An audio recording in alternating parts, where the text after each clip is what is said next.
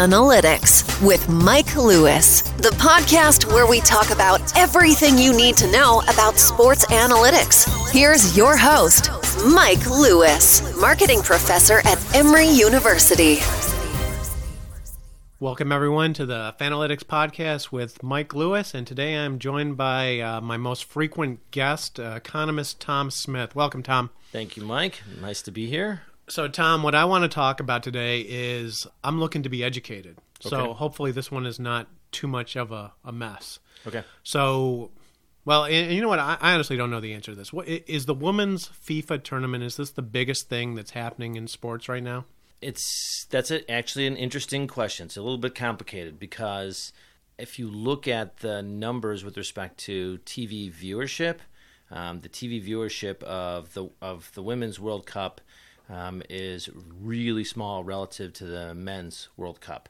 So if you're saying, hey, this is a big tournament, clearly it is a big tournament. Everybody is talking about it. But I think in different countries, you probably have different people talking about different sporting events. Let's start with a fact. Yeah. And like I said, this may be a very unstructured, wandering conversation because, like I said, this tournament is something that I find absolutely fascinating, and at some point I'll talk about why I find it fascinating from a marketing perspective. Mm-hmm. Actually, I also find it fascinating from a political perspective. But the number I wanted to throw out there, since you mentioned TV ratings, so this tournament is setting all sorts of ratings this summer. But quick piece of Googling research says that there was a game between Brazil and Italy that generated about 35 million viewers. This seems to be the biggest women's match of all time in terms of TV.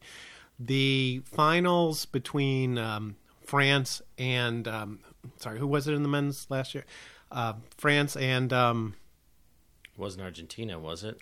God, somebody's gonna screwing up the send soccer. us some hate mail. But you know, playing in last year's tournament generated 500 million households watching it. Yeah. So last year the men's tournament, the number I have here touched 3.5 billion households across the globe. Yeah. So when I said, a couple minutes ago, you said, is this the biggest thing in sports? It's if you are trying to compare the number of people who are watching this or the number of people who are engaged in the Women's World Cup relative to the Men's World Cup, it is a fraction, 10%. I mean, Okay. it's really small relative to what the men draw. That 10% is an interesting number because I think in terms of the data that I've been able to pull, and I think it's difficult to actually pull information that tells you exactly what's going on. Yes. 10% seems to be about the most consistent ratio in terms of what's happening on the men's side versus on the women's side. Yes. No, that's what I've been able to identify as well. Prior to us doing the podcast, and we were talking very briefly, and so I wrote an article about the wage differential between the men's team and the women's team the last time that they played, and it was published in Time and a number of other places. Can I interrupt you just for a second? No, please. Okay, and so this is one of the places where I'm fascinated by this tournament because we knew that this was going to be a story this time around as well. Sure.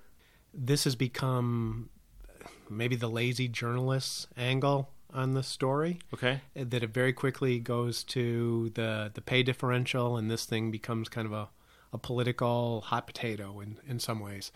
But, even going into this, we knew that was going to be one of the key elements of the narrative Right. of this. And so let's get to the sort of the hardcore econ in this in just a second. But one of the things that I think is fascinating about this is that the women's tournament, and let's just go in this together that some people might be upset by some of the content today. Okay.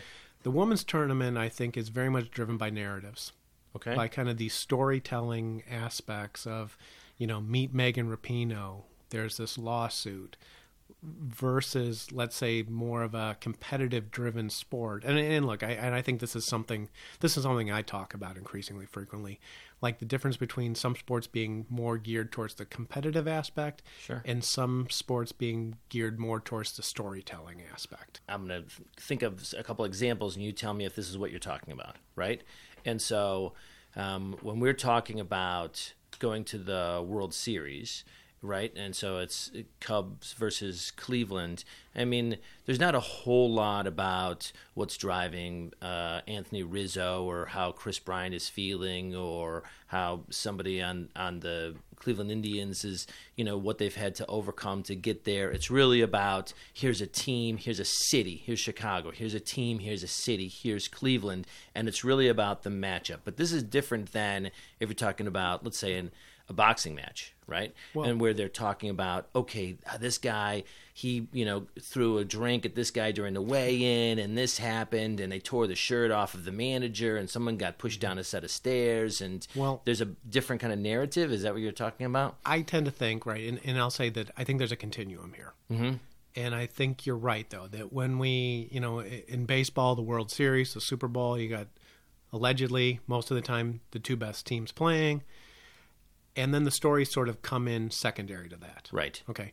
Versus in the Olympics, so much of this is built around telling us why we should be rooting for this person, competing in the short track cycling event that we will immediately forget about. Right.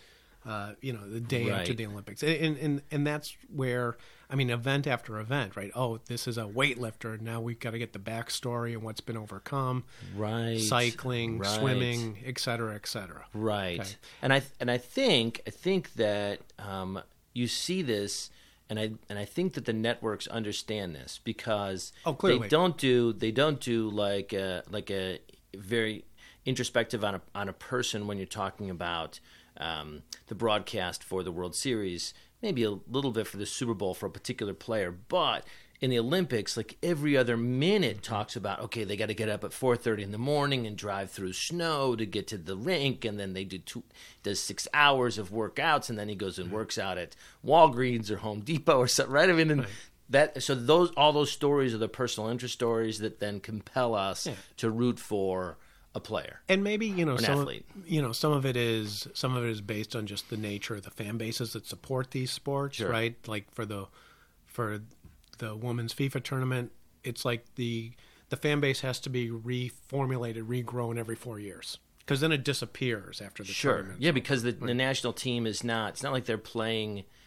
The national team is constantly switching out players, right? People are coming in, people are coming out. The national team, it convenes over the course of a couple years to play matches to qualify for the tournament. But it's not like the national team is playing every 2 weeks where you could just go out and see them play, or they're not playing in a regular setting. This is a formation of these athletes who are put together specifically to participate in these type of tournaments. Exactly. Right. Okay, so let's get back to, and I just want to put that out there, sort of my opinion about the backdrop of what's going on here. So, So what was the message of your article, and how much of it is still true today, 4 years later? I think it's virtually entirely true. I looked at the earnings ratio of male versus female athletes relative to some sports. So so I looked at U.S. athletes. Yes, mostly, primarily, right? Well, but not entirely. So let me explain. But in terms of, like, let's say soccer, right? And this is where I get confused in terms of the limited data that is available. It sounds like the U.S. Soccer Federation is a big part of the total earning, the total earnings in particular of the female soccer athletes, right? And so there are national boundaries in terms of how some folks' compensation work. Right. So the article looked at sort of earnings differentials and ratios. So when you look at, let's say, NBA players, and then you look at WNBA players. So NBA players are making 25 to 30 times what your average WNBA player is making. I'm surprised the number's not actually larger than that. Right, but it has a lot to do with how it is that these teams make money. And this gets into more of the economics. Most people probably have only heard of this just sort of ancillarily, but most of these teams don't make money from ticket sales. That's not their primary revenue generating element to their franchises. They make money through broadcasting, local broadcasting and national broadcasting. And so in the broadcasting deal for the WNBA is really small relative to the national broadcasting deal for the NBA. And so wages too small? No, I think it makes a lot of sense relative to how many people are watching the game and how long the season is. And we're in the middle of. Would the WNBA have a broadcasting deal if they were not affiliated with the NBA? Maybe. I mean, given the fact that there's broadcasting, we're broadcasting all types of sports. You can watch the Irish, pole throwers on ESPN2 at like 3 o'clock in the morning. Are you referring to the caber tossing? I am. Okay. I am. Thank you. Let's be accurate. That's okay. That's right.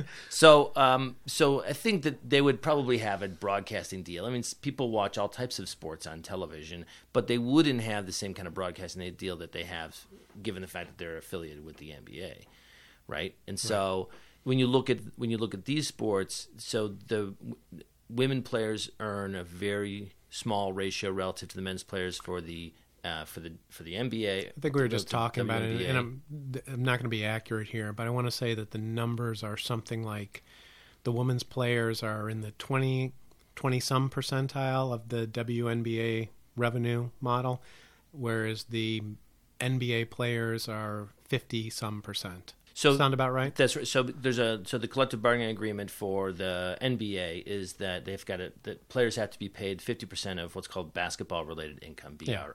But I think it's a little high, like 55. I'm not sure but I think it's above 50.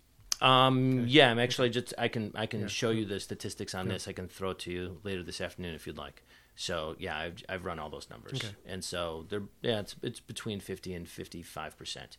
And so in the sports where you've got equality across earnings, this is the tennis. So Wimbledon, U.S. Open, French Open, these all have purses that are exactly the same. I'm going to keep interrupting you. That's fine. Today, Tom. Is that the only sport where there's equality? The PGA is close, but not 100% equal. So yeah, I mean it's it's a little bit. So one specific golf tournament, the PGA.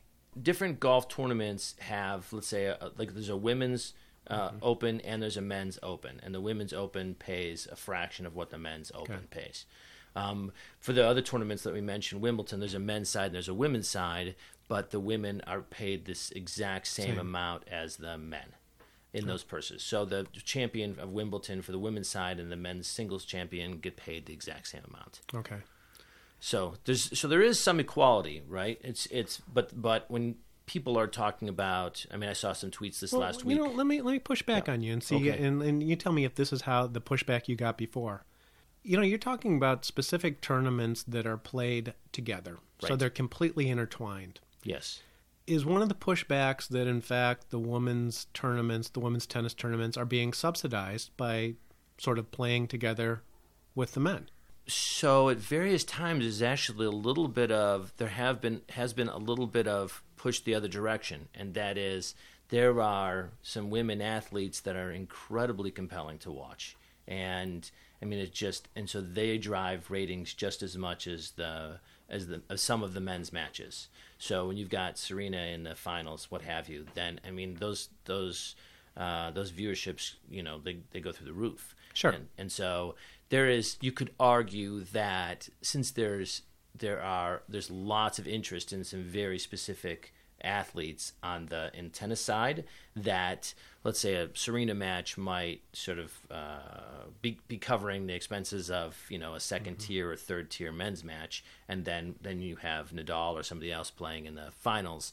That's going to be a very compelling match to watch as well. Well, but here's the question, and I think you tap danced away from it. What? I think you did. What? If the women's tournament was separate from the men's tournament. Interesting. Okay. So women's Wimbledon is played in June, and men's Wimbledon is played in August. Right. All the tournaments are separate. Would that parity last? It's interesting. It might now that there is parity, right? It would be very, very difficult to move away. You have to also remember that in tennis, I mean, women have had a very, very strong advocate in Billie Jean King and other female athletes who have promoted the idea of equality in wages. Well, and this is what's interesting to me is like how much of this is, and look, stuff doesn't happen in isolation. No, of course. The amount of politics that comes into sports, and we can go pretty far down the rabbit hole in terms of the discussion in terms of why inequities exist or why disparities exist, maybe a better word, a more neutral word. Yeah, Billie Jean King, has been advocating, and I don't know if she's the original, but, in terms of my historical memory, sure, she gets credit for being the one pushing the issue. And I think, this gets us to, and we got to get to soccer at some point in this conversation. Sure, of course. These athletes play in these tournaments where these tournaments are the brands. Right. Wimbledon is the brand. The Australian Open is the brand. Sure. And so then the equity transfers from these tournaments to the athletes, and the athletes become the ones with the drawing power. And I think it's always a fascinating question as to how real is all that, and I've totally changed directions. So take an example of the NBA, right, whereas LeBron James is the bigger star than probably any team in the league if you go by something like Twitter followers. Sure. Or Steph Curry as a player for the Warriors.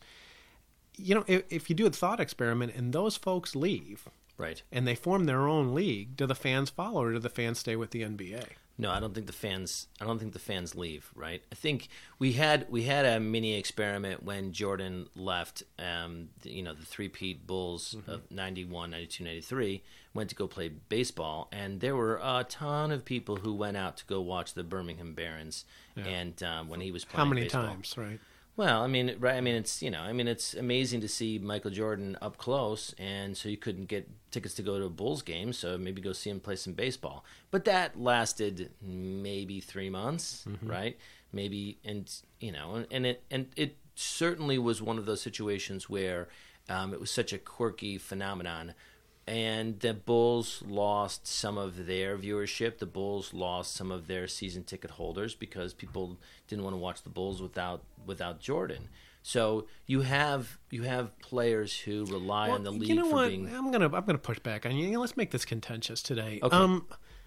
Michael Jordan is the worst example you can throw out in terms of any of this stuff. Uh-oh. Because he is one of the very, very few people, one of the few athletes that actually grows the pie, I think. Okay. That in terms of the NBA, and maybe LeBron is in that same case, where the Jordan brand adds something to the NBA. And so it's almost like you got to take out that ultra elite, like cultural figure. No, you're probably right. I mean, I'm looking at a point on the map that is like way far away from just about everybody else, except for the outlier of all outliers. Right? Yeah. No, you're right. It's hard to make a case for using the outlier. So that's right. So let's suppose that Steph Curry and LeBron all of a sudden join some kind of another tournament, right? Dodgeball. Is everybody going to go watch them play dodgeball? I don't think so. Yeah. Well, I don't think so. I mean, people watch these guys play like pro-am golf. I mean, Steph Curry has like a new show about miniature golfing. Did anybody watch that show? If they went and they joined the And One League, right? Would the fans shift? And that's a tough experiment, right? Yeah, I don't think they would completely. Okay. So let's get to the matter at hand. So what do you think about and like I said, this is a big part of the narrative, the fight for equal pay. What do you think about and my understanding is that it's going to go to arbitration following the tournament. What do you think about the case that the women on the national team are making? Well, so they're making considerably less than the men. 4 years ago, when I was hearing all of this, FIFA came down and said, "Look, the women haven't been around long enough. That's why they aren't being paid." They're making less than which men? The American men? Yeah. Mm-hmm. Yeah. The women's team makes less than the men's team, as far as I can tell. The women's, depending on their success in the tournament, Right. they're earning less than the comparable men's teams would based on their success of the tournament. Okay. Right? And so people were tweeting about this last week. They said, okay, when you get to the knockout rounds, a men's team would earn this much, and So a women's team is making a fraction of that. Let me throw in another fact. So basically what's been reported is that the prize money for the men's tournament last year was $400 million, $38 million to the winners. Okay. In terms of this summer's tournament, the prize money is $30 million Okay. and $4 million to the winners. Yeah, so it's like 10%. Again, this 10% rule. Yeah, yeah. So this has a lot to do with how it is that FIFA is generating those funds. So most of the funds that are being generated by FIFA to pay those come from the sale of the broadcast rights. Right. And the broadcast rights are... So FIFA collects this huge pot of money for selling broadcast rights. And when they run a tournament, they are selling broadcast rights to every country, every network within those countries. And so what's happening is that they can sell the rights to these games for hundreds of millions of dollars. And they cannot sell the rights to the women's games for the same hundreds of millions of dollars. They're selling them for tens of millions of dollars. Okay. And so as a result, the payouts, at least the way that FIFA has done it, the payouts are relative to how much money they can generate for the sale of each of these events. Now, this is not speculation. If you go to the FIFA website, you can actually find their financial breakdown, and you can find how much they're selling these packages for, at least how much money they've collected in whole for selling each of these groups. And then if you compare the payouts, they're proportional to what they're selling these for, right? So we're not speculating here. this is what we find from looking at FIFA's own internal documents. Okay, so quick question. Actually, I got two questions sort of unrelated. One is sort of tracking back for a second. So the issue of paying the men's team more than the women's team. And like I said, I'm struggling to actually find all the relevant facts. Right. What I seem to be able to find is that the payout to the women's players is less. Yes. And it's based on some statistic that if each team won the 20 non-tournament games they were able to play in, that the ratio would be skewed towards the men's side. Okay. Mm-hmm. What's left out of that is, well, for one thing, I have no idea what the ticket prices of those non-tournament games are. Right. So I don't know what the revenue pool is. We have no idea. The other thing is that there is then a line that's usually buried in these articles that U.S. soccer pays the women or supplements their professional soccer playing salaries by, I think, $175K per season if they agree to play in the U.S. pro leagues. Mm-hmm. That's the thing that kind of confuses me in terms of when you add up all this stuff together, are there in fact inequities in terms of, if there's a $175K subsidy on top of the per game, does it end up working out to be relatively equal? Yeah, it's so challenging to find apples to apples for men versus the women. Well, right? I'm glad to hear you say that it wasn't just me in terms of trying to figure this out. Nope. Trying to disassemble the components because they're not transparent, right? Okay. You can find the numbers, and if you know what you're looking for, you can try to break things down. But it's not like FIFA or any of these other organizations just roll out their P&L and then show you the notes that go along with the P&L that says, okay, that's where this revenue came from, that's all these things, this is where these expenses are, and what have you. I think that one of the things that I see a lot of people talk about is, at this stage in the tournament, the men would have made this much. At this stage in the tournament, the women would have made this much, and then they're proportionally different. And I'm seeing a lot of that right now. And so I'm gonna upset some other people in a different way. Just let me upset them, Tom. So my approach would be screw the proportionality. No. Language. Oh, I know. Okay. So forget the proportionality, right? So men, you can sell all of these, all the rights to their broadcast. The women, you can sell the rights to the broadcast. You're selling the rights to the men's broadcast at 10 times that for the women, so you have to pay them 10 times as much. I think you need to subsidize the women's game. Whoa! Now we've totally switched chairs here. Okay, so and I'm going to get back, and I'm going to say some stuff to get us to this notion of competitive balance and all this. And so, if the U.S. soccer market TV rights are really, that the women's team, I think we can probably agree on this. The women's team is a bigger, better brand in some ways than the men's team, in right? the U.S. In the U.S. And so, shouldn't the women's team be able to harvest more of the brand equity? So the U.S. women's team may play a unique role in terms of this sport, in terms of being kind of the big dog even globally. And I'm just speculating on all this, that they're driving a lot of TV ratings and revenues across the world. Now, I know I'm not quite right because Brazil versus Italy seem to set records that just dwarfed the U.S. I looked at this. For the last women's tournament, and I looked at Canadian. So when Canada was playing, I want to say New Zealand, right? And I looked at the men's versus the women's for Canadian the same teams. Canadian teams for the same round, and the men drew anywhere from 10 to 20 times the amount of viewership in Canada relative to the women. So yes, last time, and the women keep breaking records in terms of football matches in the U.S. So the women's team gets a ton more viewers than the men's team.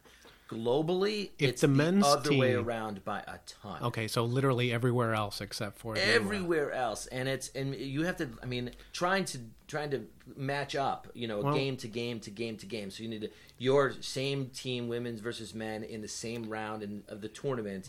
But everywhere else, it's not equal. So this is an interesting point because even in the U.S., if the men's team reached, so let's say that the women's team, they drew, I think the number was about 6 million for the quarterfinal against France. Right. If the it's men a great game, by the way. I watched that game. It was a terrific game. If the men were playing in a quarterfinal, would they draw? I actually suspect, and I'm not a soccer guy, I actually suspect that they would dwarf that number as well. That if the U.S. men got on a run and they were competitive globally, that this would be an enormous story and there might be 5 times as many people watching that event. Maybe. Right? Yeah, it's. I mean, we have a hard time measuring that, right? Because the U.S. men's team doesn't get too far out of the pool, right? Okay. But back to this. But the women's team might argue in terms of pay equity. It's like, look, we're driving this. We make it to the quarterfinals. We make it to the finals. We win this tournament half the time that it happens. Yeah. Okay. So I would argue that the women should be paid the same or more in the United States. So this is what I want to stop you just for a second.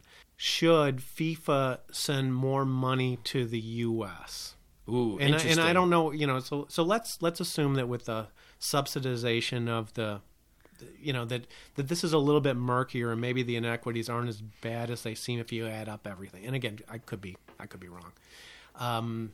But it's hard without full transparency on these numbers. Should, though, FIFA, and I'm assuming things aren't balanced. I assume USA soccer gets more money than Thailand soccer in terms of the women's tournament.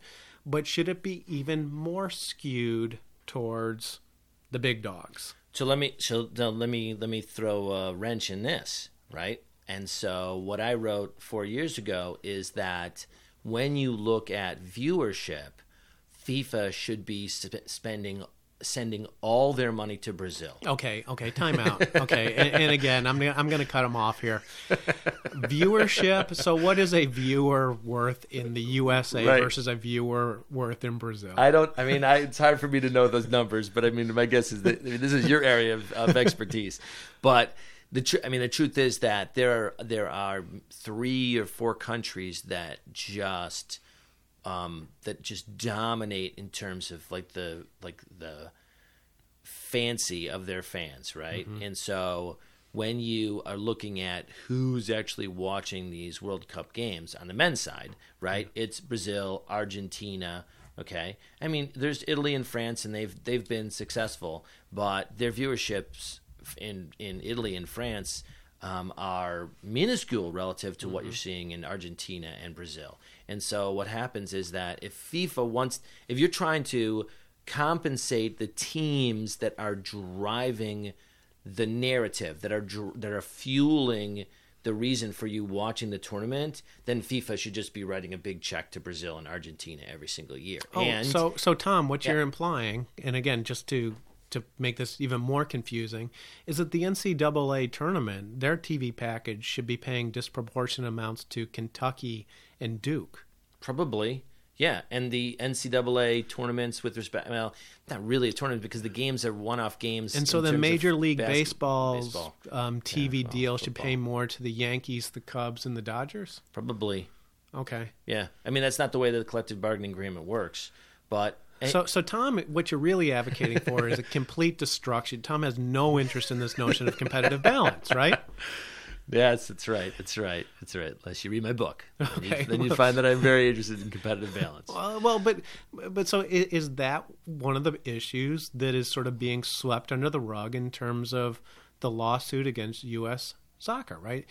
Is a lot of what's happening on a worldwide basis trying to funnel money so that you don't exacerbate and it's kind of interesting, so you don't increase the impact of the inequities, but now it's a difference between the men's game versus the women's game. Now it's the women's game in the U.S. versus the women's game in Thailand. And I'll just say that given that, the 13-0, beatdown that was delivered. Yeah. So the question, so should we be concerned about how much the women athletes are being paid in Thailand? I mean, I think we should, but I mean, if we're looking at women's soccer relative to men's soccer, then we say, okay, I think FIFA should forget the formulas that they're currently using and say, this is how much money we generate from the sale of this. And again, part of the confusion here is we've got FIFA at one level, and then we've got USA Soccer with another formula. That's true. Right. So I think the FIFA formula says we draw 10 times as much for selling the men's games. We should pay them 10 times as much, and so I think they should throw those formulas out the window, and they should just have a pool and say, okay, if you're playing in one of our tournaments, this is what you get for the initial knockout, for the initial rounds. This is how much you get for making knockout round number 1, number 2, number 3 in the final, and whatever else. And so take all of the money and split it between. Well, you've got 32 teams on the men's side and 24 teams on the women's side, and so you've got 56 teams. So you just split that so that whatever team makes each level of the rounds gets the same amount. I mean, and who's going to be upset about that? Like, who would be? Well, I'm going to be upset about that because I'm a big fan of the Thailand women's soccer team, and you're describing a revenue model that means that we are never going to be competitive. That who's never going to be competitive? The Thai women's team. Oh. No, they would, because they would be making as much as, let's say, the men's national team for making it into the tournament. That's what their initial pay would be. Okay, but I think you're telling me that you're going to give a massive check to the U.S. women's soccer program that's going to dwarf the check that we get.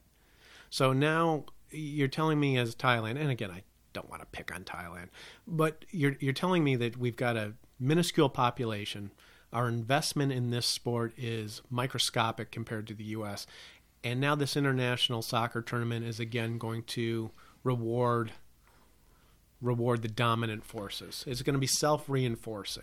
So one of the interesting things that you can find in FIFA's financials, as opaque as they are, is that FIFA does spend a considerable amount of money trying to create soccer programs in parts of the world that don't have the kind of resources that would allow them to get people involved in the sport. I've got a number for that. So there's been some discussion that FIFA's going to invest $500 million into the women's game globally. Yeah, they should.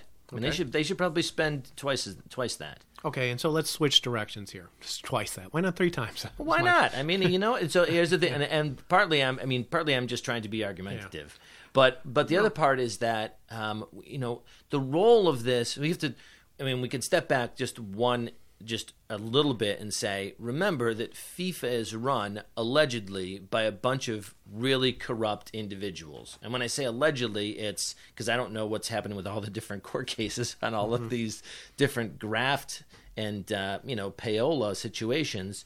But a lot of people have been indicted for fraud, manipulation, all types of graft, payola, what have you. And so I don't know where everybody is in terms of being found guilty or innocent on those accusations, but they've been accused of a ton of like folks forced out, human rights abuses. Yeah. It's like FIFA corruption scandals are a big part of that HBO show with Brian Gumbel's content. It seems like a lot of time, one scandal after another they continually cover. Sure. So again, I'm not saying that everybody is guilty, but there seems to be a lot of corruption in that organization. Okay. And so if you've got a corrupt organization and you say, well, they're allocating resources based on how they're generating revenue, well, screw that. It's just at some point you have to say, look, the way you've done it, and it allows you to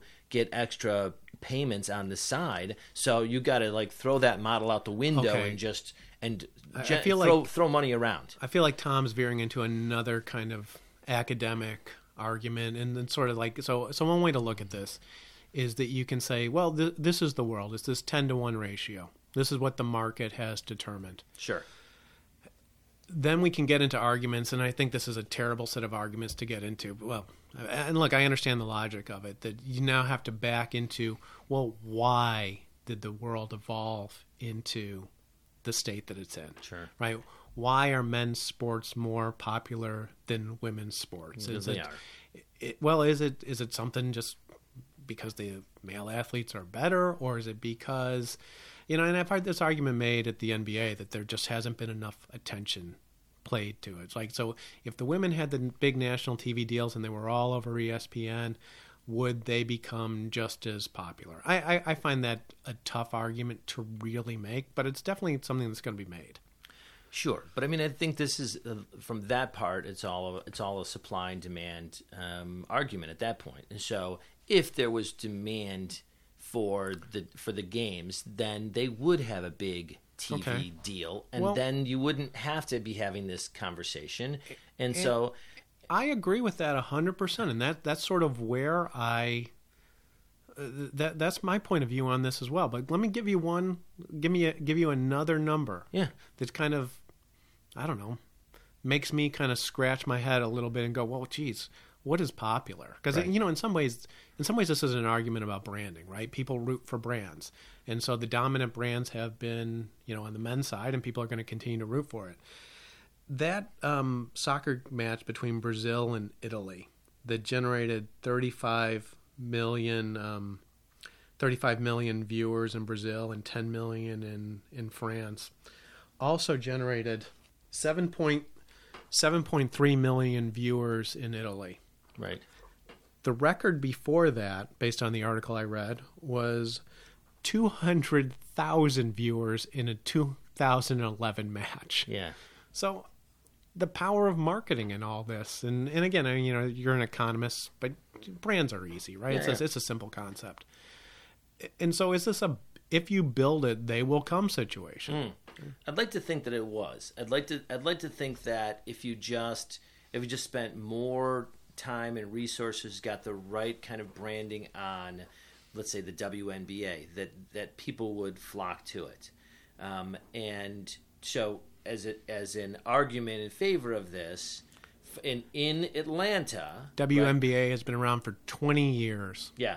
So in Atlanta, we have a very successful football team, football team, right? So the Atlanta United, and their branding, how they go about talking about the team, talking about the arena, talking about the experience, people who aren't even, let's say, soccer fans are going to watch these games. And they're terrific, and they're super fun, and it's a great environment. And you can get hot dogs for like $2 at the Mercedes-Benz.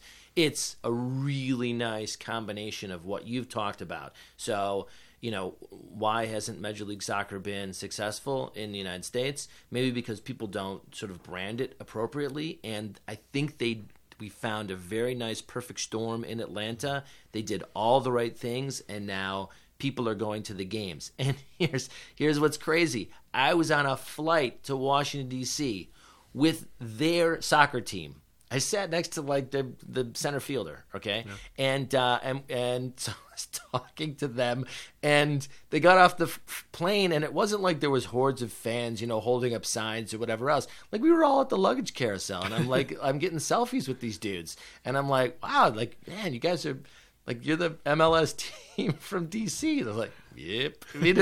I mean, just like talking to just most of those guys making $75,000, right? That's right. But here's what's crazy: like, that would never happen with baseball. That would never happen with basketball. Like, you're not going to get on a commercial flight with a bunch of the players from the Celtics. Like, that's not going to happen. Or the Wizards. I mean, come on. Topic for another day. I bet you that could almost happen with baseball right now. Most of those guys are. The way that media environment has gone, that most of those guys could walk through the city without being recognized. They do. They walk through our halls. They walk through our halls, and nobody recognizes them. The NBA, different animal, because obviously 6'11", Yeah, but I mean, the point here is that that in Atlanta, I think they did have a branding push that turned a huge amount of people onto the sport, and demand then skyrocketed, right? I think in other cities, you don't have that same kind of push. You did see some of this with, I want to say it's called the LA Galaxy, and so were they able to grab Beckham, right? And at the tail end of his career, and that became very, very popular then when he was on the team. And so they were able to take an athlete and then brand the team around the athlete and then create demand that way. It's in Atlanta, they aren't pushing a particular player, a particular athlete. They're pushing the experience, they're pushing the team, they're pushing the whole idea. Let's go out, let's root for these guys. Let me put something out there, and you can react to it, and then we'll wrap this up. Okay.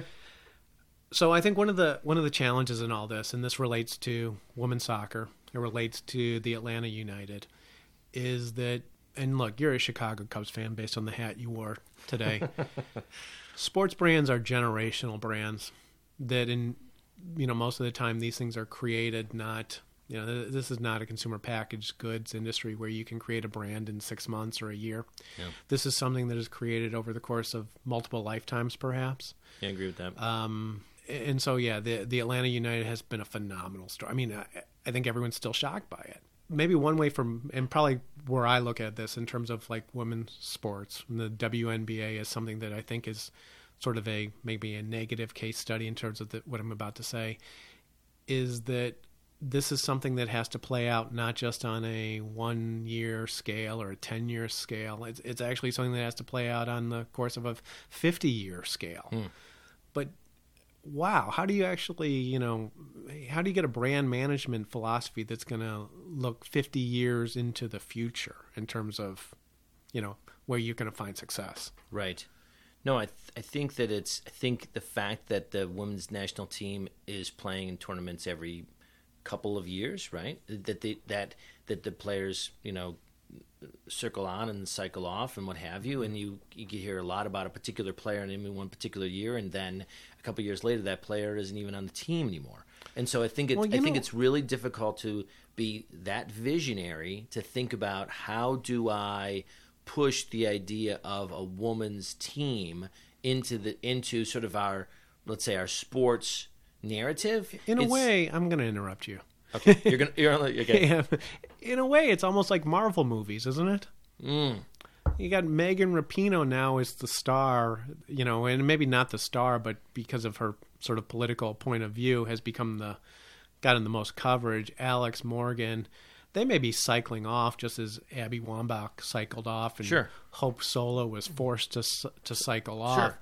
But when I look at that team, I almost think that there is, part of me wonders how much marketing is playing into that national team selection.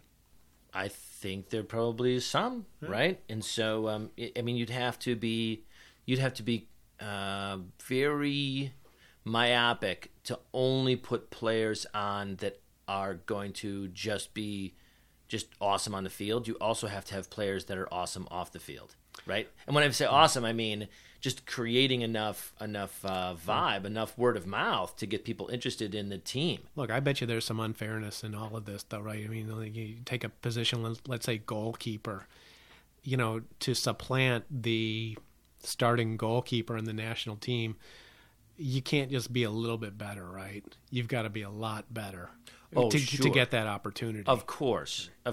And so it's when you're talking about all these athletes are fine-tuned, right? They're all at the top of their game. Okay, so Tom, why don't we and again, like I said, this is going to be a tough one to wrap it up. Yeah, this is going to be a tough one to edit too. It's because I don't know that we've really answered any. This has been a long form discussion about questions rather than coming up with answers. Yeah, I guess I would agree with that, right? So the way I would think about it would be, there's a lot of kerfuffle about who's being paid and how much they're being paid, right? And if you look at the economics of it, it seems to make sense. At least there's a proportion. I generate this much from selling the rights. I pay you that much. I generate this smaller amount. I pay you the smaller amount.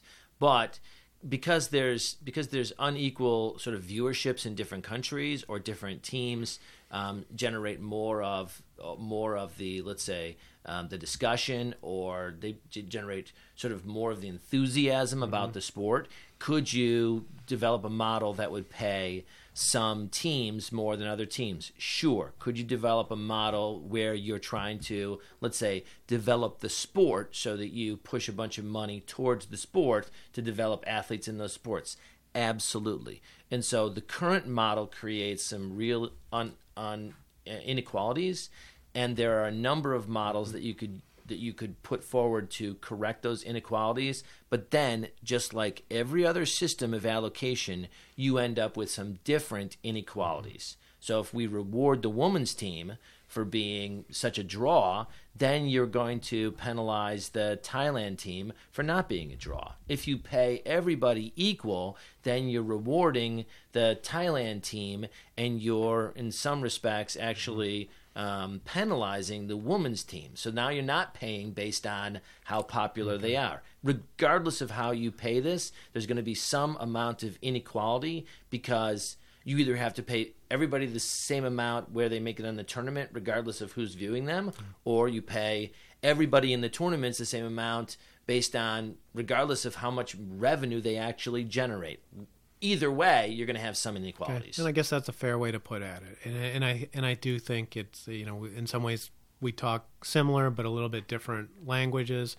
That at the end of the day, sports becomes it's a competitive environment.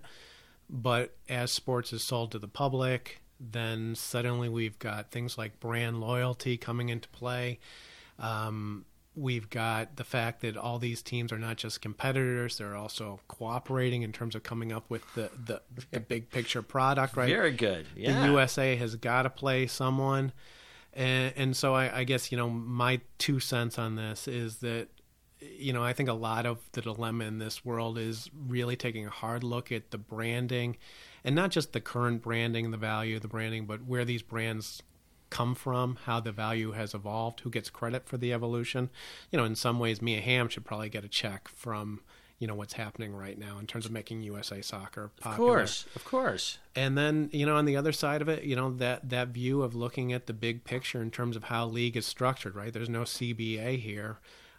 So things have got to be sort of legislated and negotiated in different ways. Yeah, absolutely. No, I think that's a great way to think about it. Okay.